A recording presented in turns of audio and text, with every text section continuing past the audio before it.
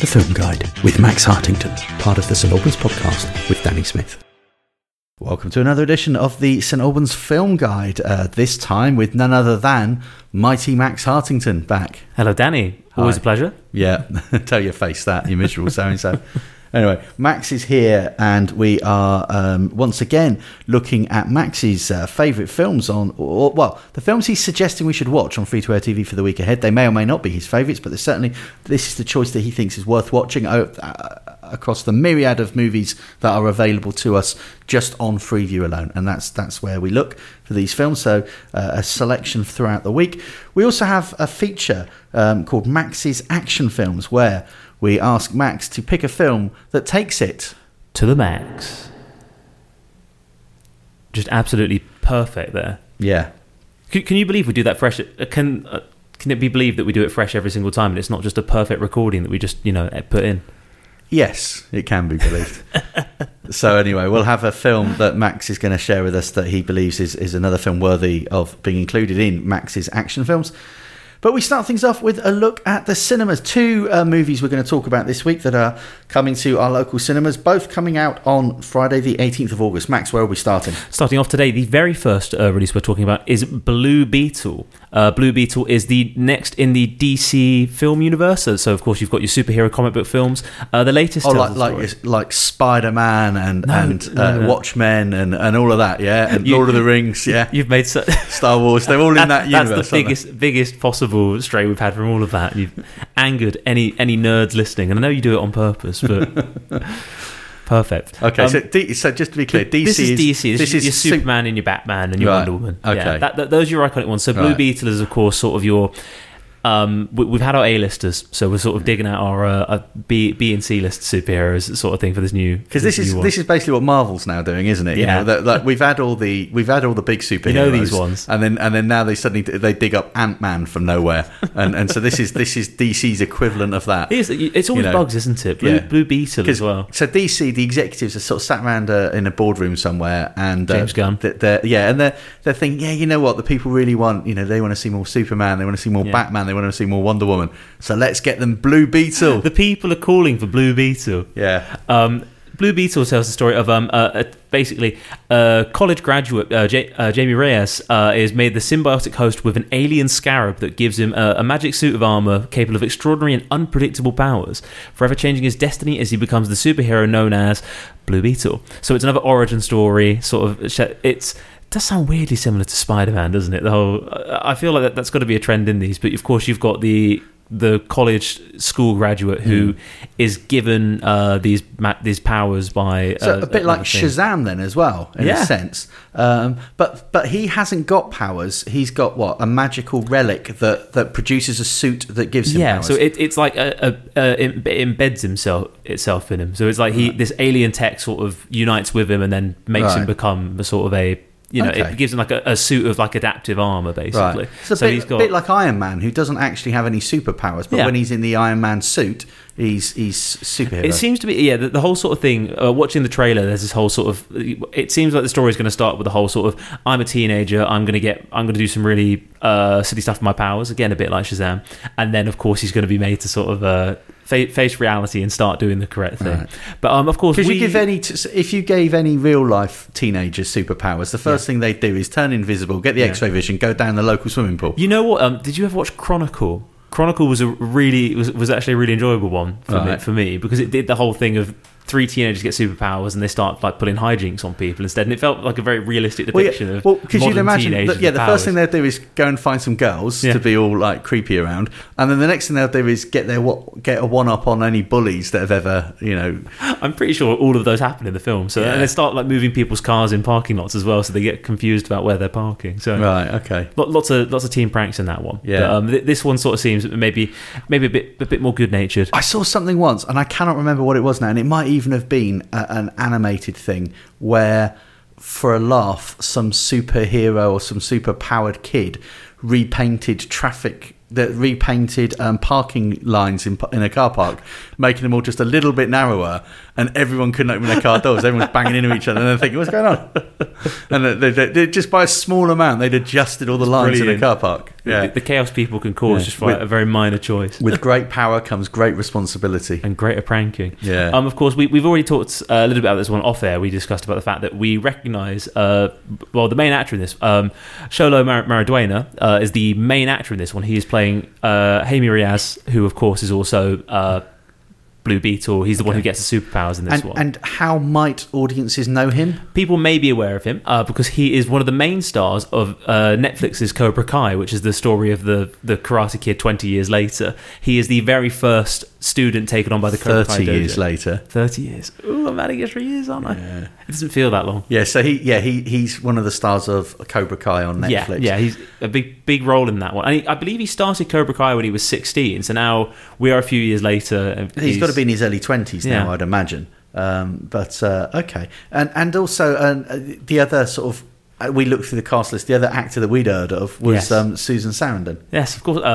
Academy nominated and winner, Susan Sarandon. Yeah. Four-time nominated, we looked up, didn't we? And she won for... Yeah. She won for... Dead Man Walking. Literally looked that a minute Dead ago. Man Walking. But I, of course, I know her from Thelma and Louise. So. Yeah. Okay. Thelma and Louise. I said it all in one word there. Yeah. One of the great things of Max is he does all this research and he makes sure that an audience member would never know he has done. Exactly. Yeah. It's the perfect camouflage. He hides it in such a way that you'd think he'd forgotten it already. But yeah, it's Susan Sarandon who has done films. Let's just say Thelma and Louise. Dead Man Walking was the one that she won an Oscar for. She was the original Janet in the Rocky Horror Picture Show. Really? Yeah. In the movie The Rocky Horror Picture Show, she played the female lead, Janet. A very, very, very long time ago. The Client as well, one of the John Grisham thrillers with Tommy Lee Jones. She was in that. She's done some marvelous movies. But she's not doing Marvel now. She's doing DC. Oh, see what you did there? Yeah, that was you must be proud of that. Well done. But I mean, the fact that she's in this one doesn't necessarily mean it's any good. It just means they've offered a lot of money. It seems like they've given her the more sort of sinister role, so she gets to stand around and look menacing in this one. In the same way that is she the villain? Yes, I believe so. Oh, okay. In the same way that we keep going back to Shazam. Shazam, of course, had Mark. What's his name? Mark Strong. Mark Strong was playing the bad guy in that one. He I think it's a lot of fun to be a villain in these ones, isn't it? But you sort of turn up, you chew the scenery a bit, and then you get killed in a CGI But more fight. recently, in Shazam 2 or whatever it was called, it was Helen Mirren was the villain. Oh yeah. So So she is joining a trend of people starring in these ones. Yeah, of acclaimed actors of a certain age, thinking, do you know what? It's easy. Let's jump on the Marvel train. Yeah, that's not Marvel, is it? It's DC. Max, I can't believe you didn't. That wasn't on a slip as well. That wasn't even planned. No, awful. Anyway, Blue Beetle is out on the 18th of August. As is our next movie, which is not for the kids. Not for the kids. Despite how it might look. You may think it is for the kids, but it is in fact not. This is all talking dogs, isn't it? It's talking dogs. This is called Strays. This is the film Strays. It's about talking dogs. An abandoned dog teams up with a load of strays to get revenge on his former owner. Will Ferrell is starring in this one as the voice of the dog Reggie, who basically he cares very much for his owner, but his owner is a real piece of trash sort of thing. Right. So after he gets dropped in the city, he teams up with he bonds with a group of other stray dogs, and they decide they're going to get revenge on the humans by causing all sorts of mischief with them. Of course, along the way, there's going to be jokes about dogs living in alleyways, and I think there's a drug trip in there as well, from what I've seen in the trailers. So it's going to be it's not going to be a kids film, that's for sure. No. Okay. It says on here, I think it's going to be a 15 certificate for a start. Yes. And the dogs, so it looks real. So I'm guessing it's a combination of CG animation, maybe a little bit of puppetry, and maybe a little bit of trained dogs. Yeah. It looks to me like I think they've got actual acting dogs in the scenes, and then they've done a bit of CGI to make their mouths move as if they're talking, sort of thing, which is a bit creepy. Okay. But yeah, Uncanny Valley sort of look. So it's talking dogs. However, they're not just talking dogs; they're swearing dogs. They're swearing dogs, and they're also famous talking dogs as well. Because Will Ferrell is playing the main dog, Reggie. You've got Jamie Foxx is playing Bug, the Boston Terrier, who of course is running the street gang. Because of course that's what Jamie Foxx would do. Isla Fisher is also appearing as well, and Randall Park, who some people might know. He's played like minor roles in Marvel and The Office and stuff. Okay. I noticed Sofia Vergara from Modern Family is a voice. That seems a waste. But there are actual humans in this as well, aren't there? Because you've got Josh Gad is in it, and I believe Dennis Quaid is in it. He's not listed on my list of cast, but I'm sure that was him in the trailer I just saw. Oh, that was playing in the background. Dennis Quaid cameo has already been spoiled by the trailers. Well, yeah, I don't think it'd be a cameo if he's in the trailer. Or at least it can't be a secret. I'm sure. Yeah, Dennis Quaid's in here. He plays Birdwatcher. Which is either a superhero or a minor character. Yeah, it's crossing over already. Yeah.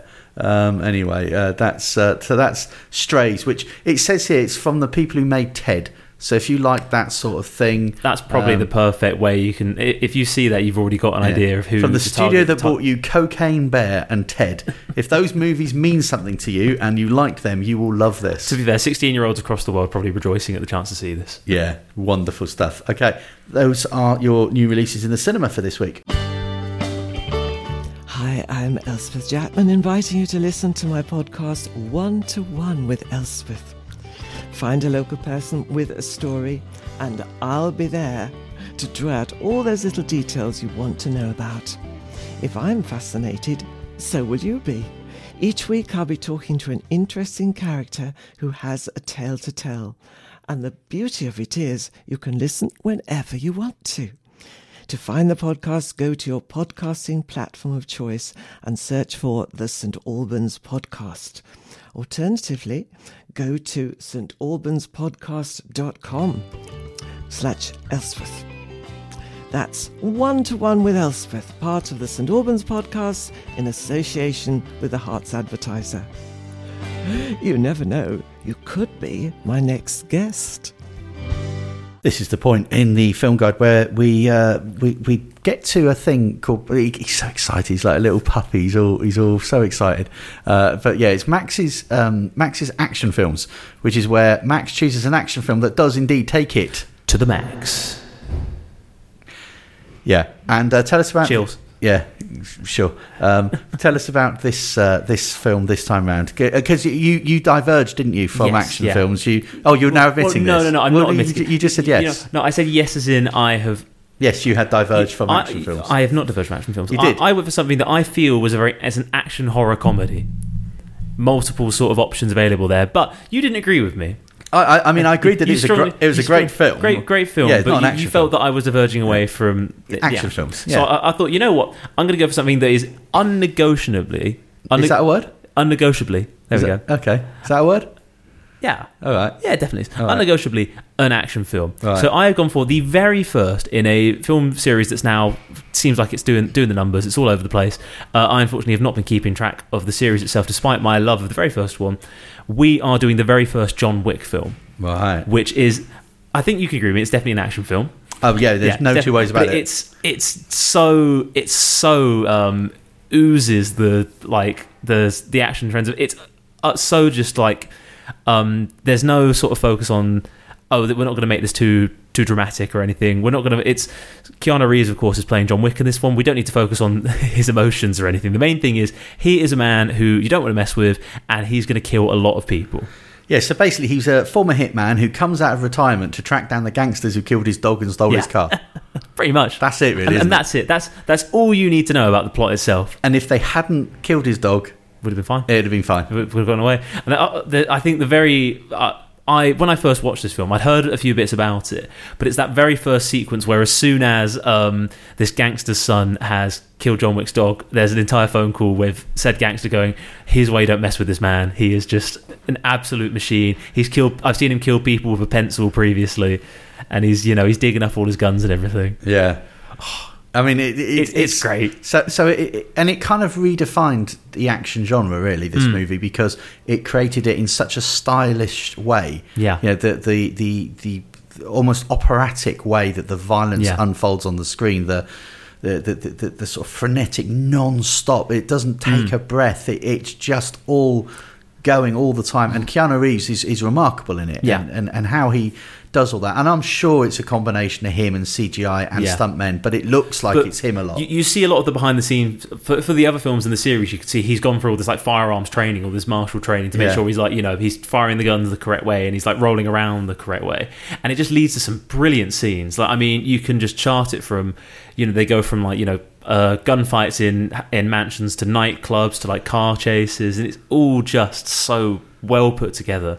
Yeah.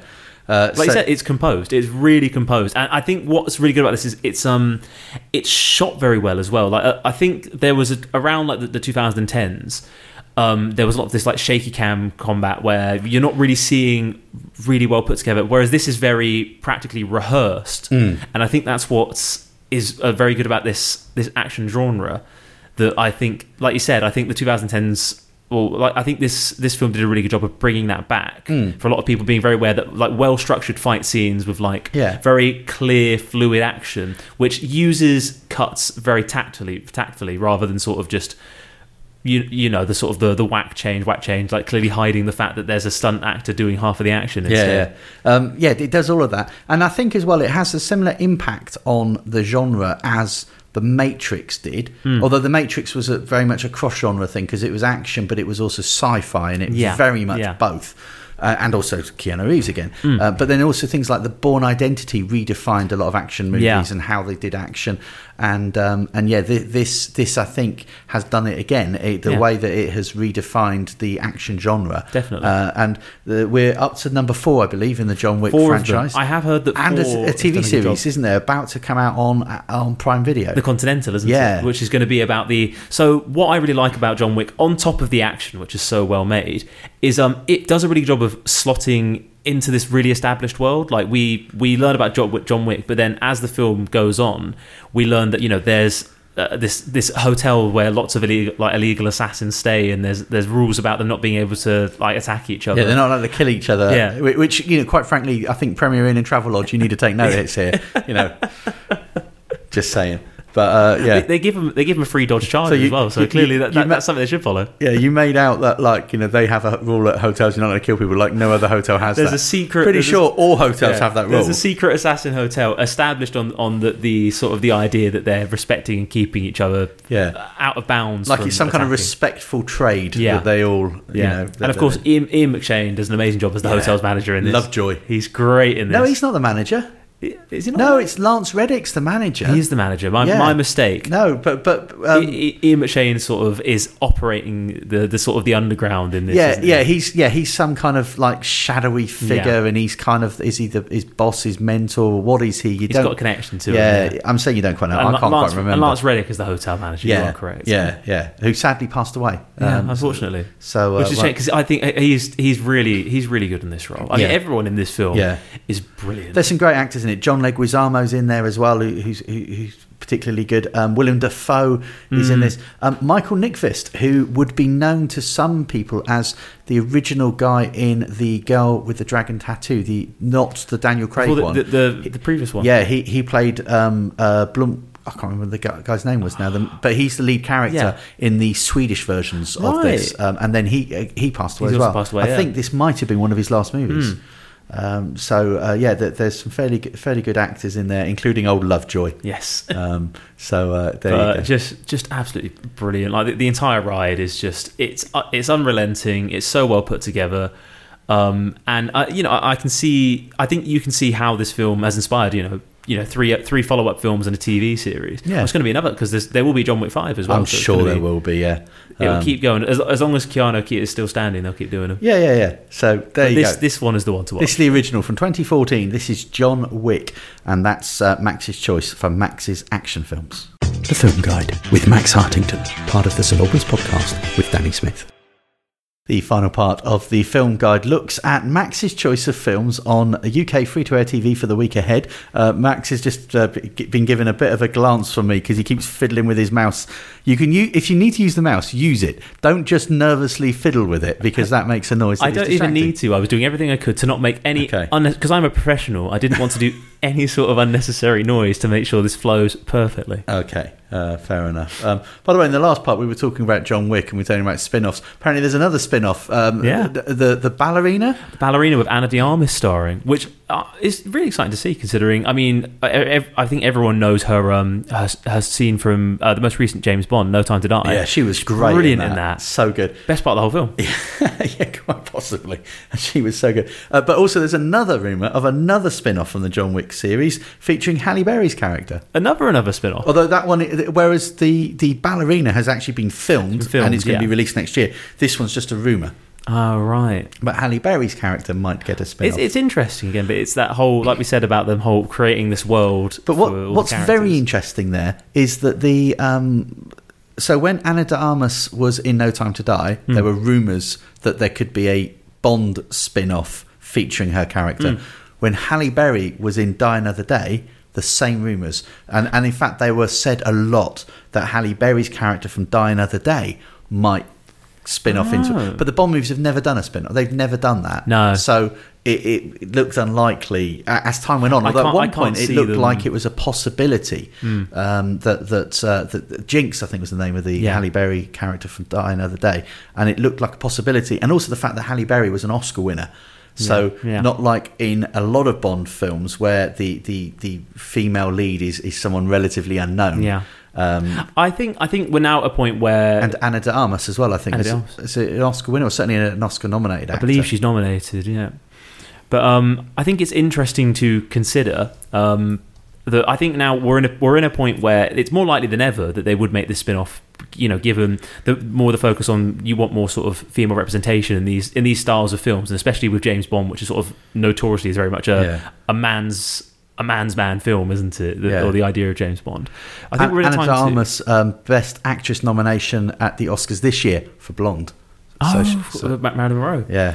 So he's Oscar nominated herself. I think they'd struggle too, purely because I think Daniel Craig's Bond's world is sort of done now, isn't it? Like, I think that they said this last film. There's an end to it. They're shelving. They're shelving Moneypenny and M and Q. Well, I suspect if they do another Bond film, they will reset the thing. You know, Daniel Craig's saga is complete, which is a shame because I really enjoy the supporting cast of those films. Like, of course, Ray Fiennes and Ben Whishaw and Naomi Harris, all really good. Rory Kinnear as well. You know, that sort of supporting cast that they built up across those. Because in the books, he had this supporting cast. In the previous movies, you had some of those characters occasionally, but very much in just one or two little scenes. And that was it. Whereas it was nice to see more of them in the Daniel Craig movies. Interesting that obviously Judi Dench stays across, because she started with Pierce Brosnan, didn't she? But she kept through. But clearly she just did such a good job that she transcends time. And I guess there wasn't, maybe people weren't as worried about continuity in these before this. You know, Marvel came along and said that, oh no, you've got to make it very clear. Even though we said that maybe not. Who knows? But if I were the Bond producers, or if they're listening now and they want some advice, I would say consider, because let's face it, everything's been done. So they must be thinking, right, what can we do now, because it's all been done. Go back and do them as period pieces. I love that. Man from U.N.C.L.E. Make a Bond film and make it set in the 50s when Fleming's Bond was set, because that's not been done. That'd be brilliant. Even Dr. No, the first Bond film, was the 60s. But how about looking and going back and doing it and bring all what you've learned over the years of making Bond films and make one set then? Because these days technology would be such, it would be easier to make a film set in a period than it would have been before. Well, of course, lots of films were period pieces, but they were very, very expensive. It can now be done in a simpler way, and set them. I'd love to see that. Yeah, I think that'd be fantastic. That'd be my advice. And also, don't restart it. Don't do a whole origin story again. Yeah, because everyone kind of knows the Bond origin. See, did I ever tell you my it started when I was much younger, before I was truly exposed to the Bond thing. But I always liked the idea that not just the title of 007, but the name of James Bond was what was passed on to the sort of the 007. The name was inherited as part of the role, was for a long time. And then, of course, Skyfall came and completely changed that by establishing that Daniel Craig was James Bond. And I know all the books probably go against that as well. Yeah, they do. I always like everything goes against that. I always like that idea that maybe the name was inherited as well. No, so it's just the code number. Because there's a book that Anthony Horowitz wrote. He's written a couple of Bond books. He's done a few. And one of the ones he wrote, it starts off, or it says on the blurb on the back, like that 007's body washed up on the banks of the Seine in Paris, and that they had a funeral for 007 and all this. But it's not James Bond. It's James Bond's predecessor. It's 007. And then James Bond is sent to investigate the murder. And what do you think they could do that as a film? Would you watch that as a film? What, a pre 007 James Bond? Not the process of him becoming 007. Well, in a way, that was Casino Royale. Yeah.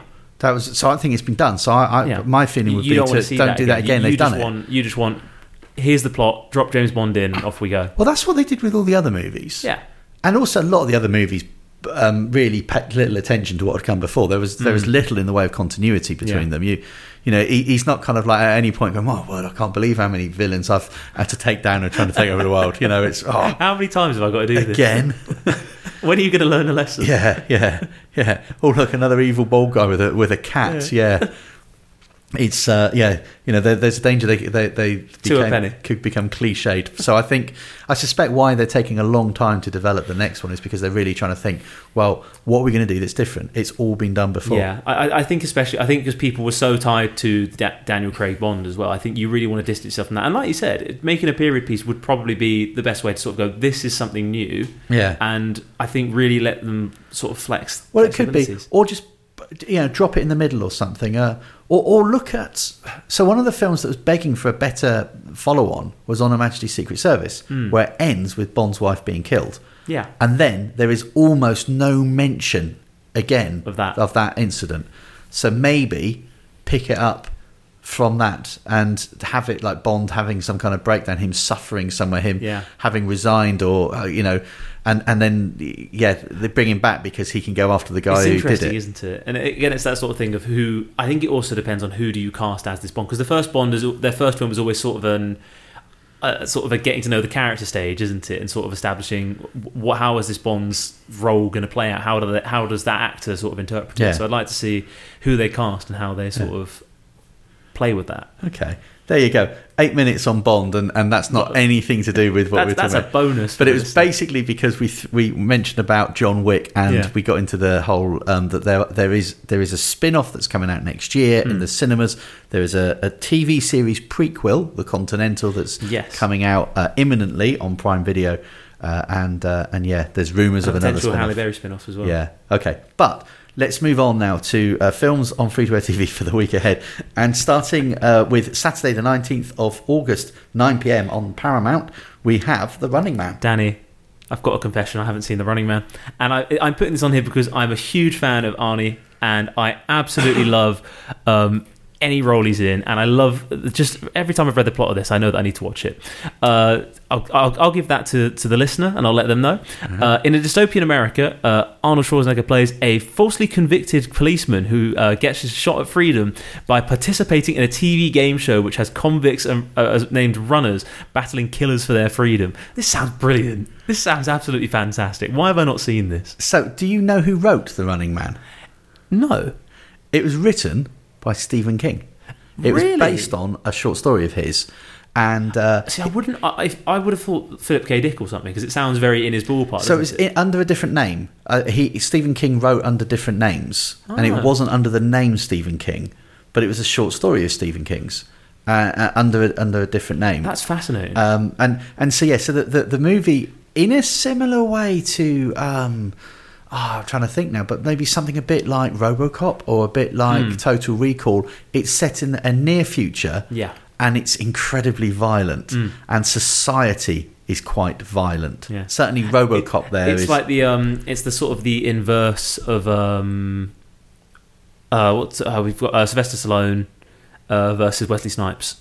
Oh, Demolition Man. It's like the inverse of Demolition Man, isn't it? Which is too sensitized. This is too violent. Yeah. Too desensitized. So one of the and one of the things with this is that they actually so criminals can fight for their survival on a gladiators type game show. And and the fans are screaming, and the TV audiences are screaming for like murder him, and they have a guy with a chainsaw who's a big popular sort of gladiator, and they love it. All the audiences love it when he saws in half a villain, so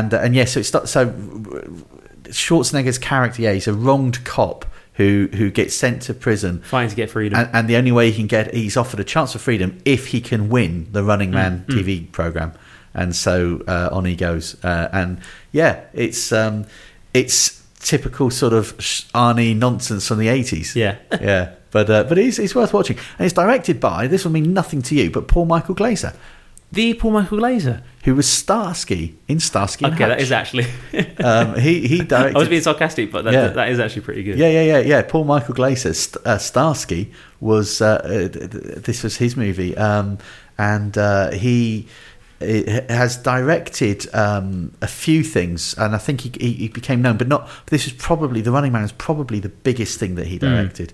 But just looking down the list here, it's mainly television stuff he's directed. But The Running Man was a film that he did, and so it was a popular movie at the time. Typical Arnie stuff, really corny dialogue, extreme violence. I just want to see him just really say some lines really loudly and then hit a guy. I'm sure he says "I'll be back" at one point or other, and then he sort of looks at the camera. It and feels very aware. Feels like he does in some way. There's a bit where he has to sign a waiver to be on the program, and he gets the guy to turn around, and he puts the contract on his back, and he gets the fountain pen, he signs it, and then he really thumps hard to do the point, and and the guy's got the fountain pen stuck in his back, and it. And I think there's a thing where a guy with a chainsaw and I think Arnie in the end gets the chainsaw between the guy's legs and just goes up with the chainsaw all the way through. Yeah, and it's kind of quite extreme, but almost comical violence. Yeah. But Arnie's stuff back then was quite like that. It was quite R-rated violence, as I think the Americans call it. Anyway, that's The Running Man on the Paramount Network, 9 p.m. on Saturday the 19th of August. We move to Sunday the 20th of August, and again on the Paramount Network at 11:10 p.m. we've got the 2010 version of True Grit. Yeah, True Grit. So this, of course, is directed by the Coen brothers, Joel and Ethan Coen, which is one of the reasons why I thought this was worth watching in the first place. But this one is just really interesting. I am aware of the fact this is a remake of an older film, isn't it? Yeah, called True Grit with John Wayne from 1969. The John Wayne one, yeah. So it'd be interesting to. Have you seen both of them? No, I haven't. I've seen this one. Yes, I've seen the Coen Brothers one, but I've not seen the original. I think it'd be interesting to compare them. But I think this film on its own stands really well to the test. So it sort of tells the story of a young farm girl who basically has her father murdered by an outlaw, and she sets out to capture this man. And along the way, she comes across a sort of a marshal who is a sort of who of course is played by none other than the amazing Jeff Bridges in this, who's brilliant. He's like an eye-patched marshal who's a bit of a really surly one, and she's also joined by another sort of younger, more impressional sort of character, who a ranger played by Matt Damon in this one. So the original one, it was John Wayne was playing the Jeff Bridges character, and won an Oscar for the part. Really, and there was a sequel to it as well. Because the character he plays was Rooster Cogburn, and there was a sequel that John Wayne did a few years later, which was called Rooster Cogburn. And the part that Matt Damon plays now was played in the original by Glenn Campbell. The Glenn Campbell, Rhinestone Cowboy, Galveston, the country singer. But he also did a bit of acting. Matt Damon, also a country singer as well. Is he really? No, you just made that up, you liar. He did Scotty Doesn't Know for that one film, didn't he? Did he? Matt Damon has at least a slight music career. Does he? He sang a song once. You're making it up. It went into the charts. So Jeff Bridges got nominated for this part, and people were saying the poetry of it. If Jeff Bridges won for the same part that John Wayne won for back in the day, but no, he only got nominated. But it got nominated for 5 Oscars. It did rather well. Yeah, I thought this one was brilliant. It's a very subdued Actually, I lied. It got nominated for 10 Oscars. 10 Oscars, but it didn't win any. Oh. But it's definitely. I mean, I think it's so worth a watch. It's a very brutal Western. It's not like a sort of fancy over the top one. It's very it's people living in the Wild West and sort of seeing how these characters all interact and deal with the setting. And this is, I think, sort of one of the most un-Coen-like movies the Coen brothers have done. Yeah, this is so not like their, but wonderful. And I love the Coen brothers, but this doesn't have quite that same thing that the other Coen brothers movies have. So if you're thinking, it's going to be a bit quirky, a bit oddball, it's not really. I think that's it, because the other Western I think of that the Coen brothers did, they did Oh Brother Where Art Thou, and they also, which wasn't a Western. Not a Western. I was thinking of the same sort of style. Right. But the Ballad of Buster Scruggs is the other one they did, which is the sort of the anthology series about lots of different Western stories. But that's still got that's very clearly Coen brothers with the quirkiness and the characters and everything. Yeah. But this is just very, it just feels very real, doesn't it? Okay. So when John Wayne played the part, people thought that he might be too old to play the part because the character Rooster Cogburn was supposed to be about 40, and John Wayne was about 62 when he made it. But Jeff Bridges was 60 when he made it as well. So, but I guess by then all they're thinking is, well, he's about the same age as John Wayne was, so that'll do. But he's so good. Jeff Bridges is wonderful, Excellent. wonderful actor. But yeah, so that's the 2010 version of True Grit. If you've seen the original, it is well worth looking out for, I am sure. If you've never seen either, then go for it. There you go. 11:10 p.m. Sunday the 20th of August. We move to Monday the 21st of August, and the Monday film, technically it's on Tuesday morning, but it's if you look at any listing, this will be on a Monday listing.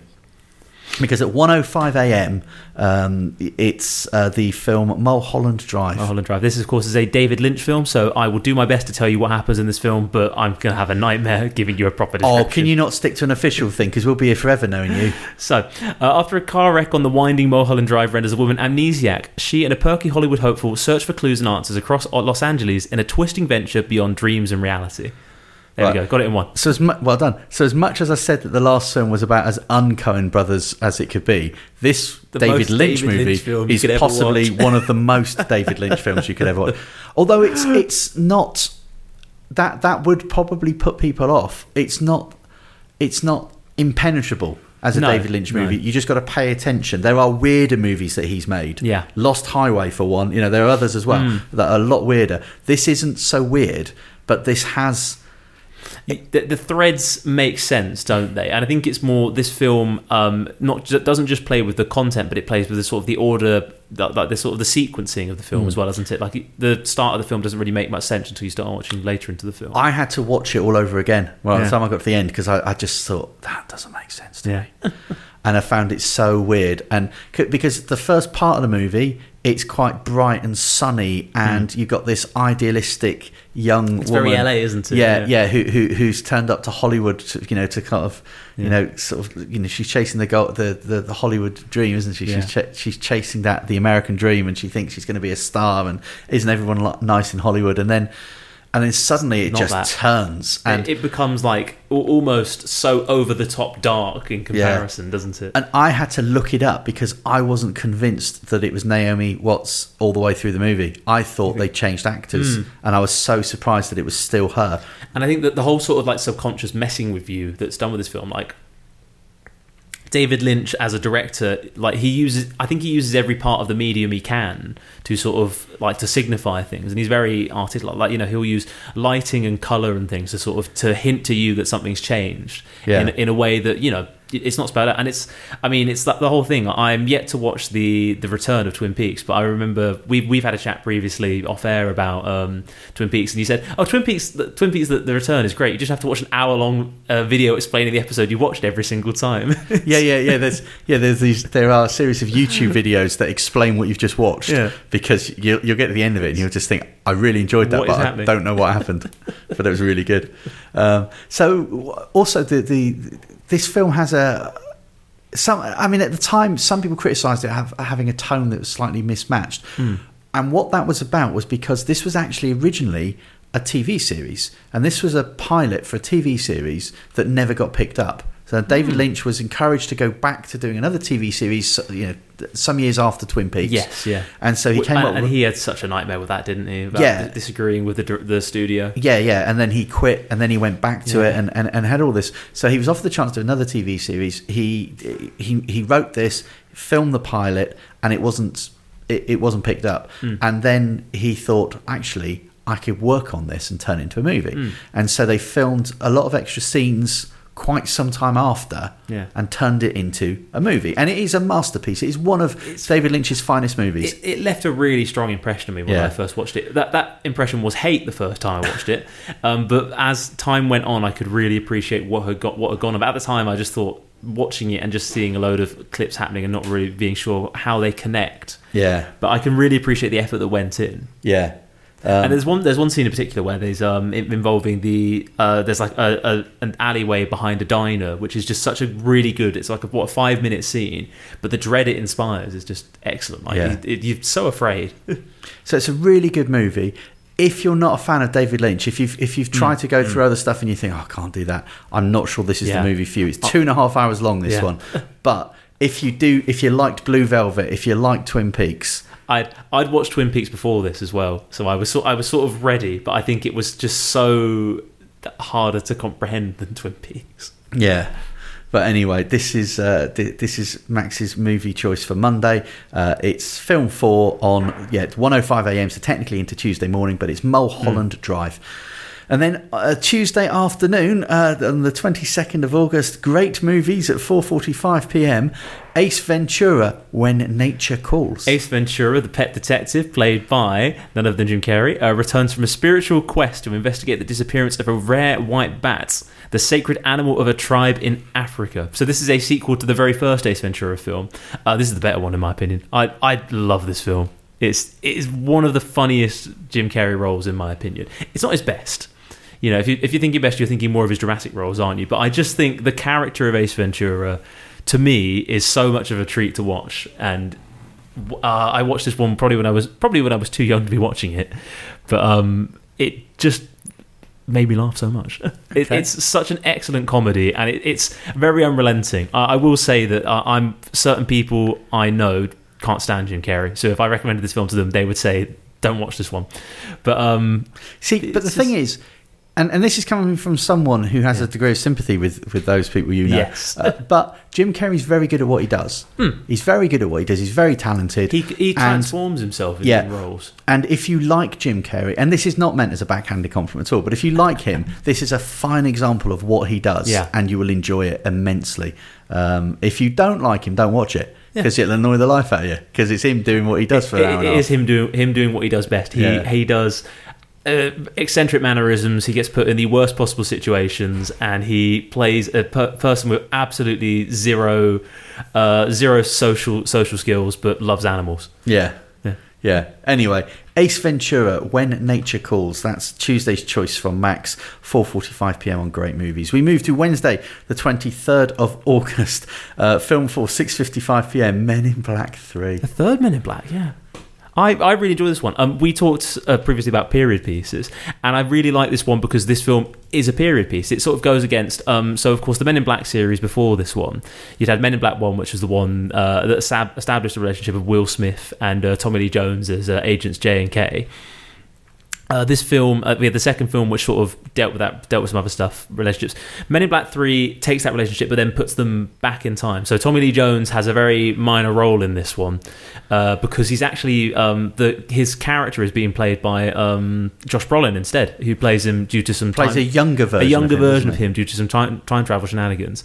But I really like this film for its period piece and sort of going back in time to they're dealing with an alien who wants to basically get into space via the initial sort of Apollo missions. So they go back to the 60s where this is going on, and it's sort of Will Smith has to deal with... Well, I say Will Smith because he's very much playing, but he's Agent J in this one. But he has to go back in time and sort of negotiate this landscape that he's familiar with, but it's so different because they're exploring the relationship that the Men in Black have with aliens in a different time and all sorts. But it's just a really enjoyable one. The first Men in Black film was wonderful. Yeah. I was not a fan of the second one. I thought it really lost its sparkle. And I've never watched this one. I think this one. I know what you mean because I think 2 2 is not a very strong sequel, but I think 3 does a really good job because it goes to the relationship between J and K. Even though they are obviously it's not Tommy Lee Jones, their relationship is still very much a part of this. On top of this, really.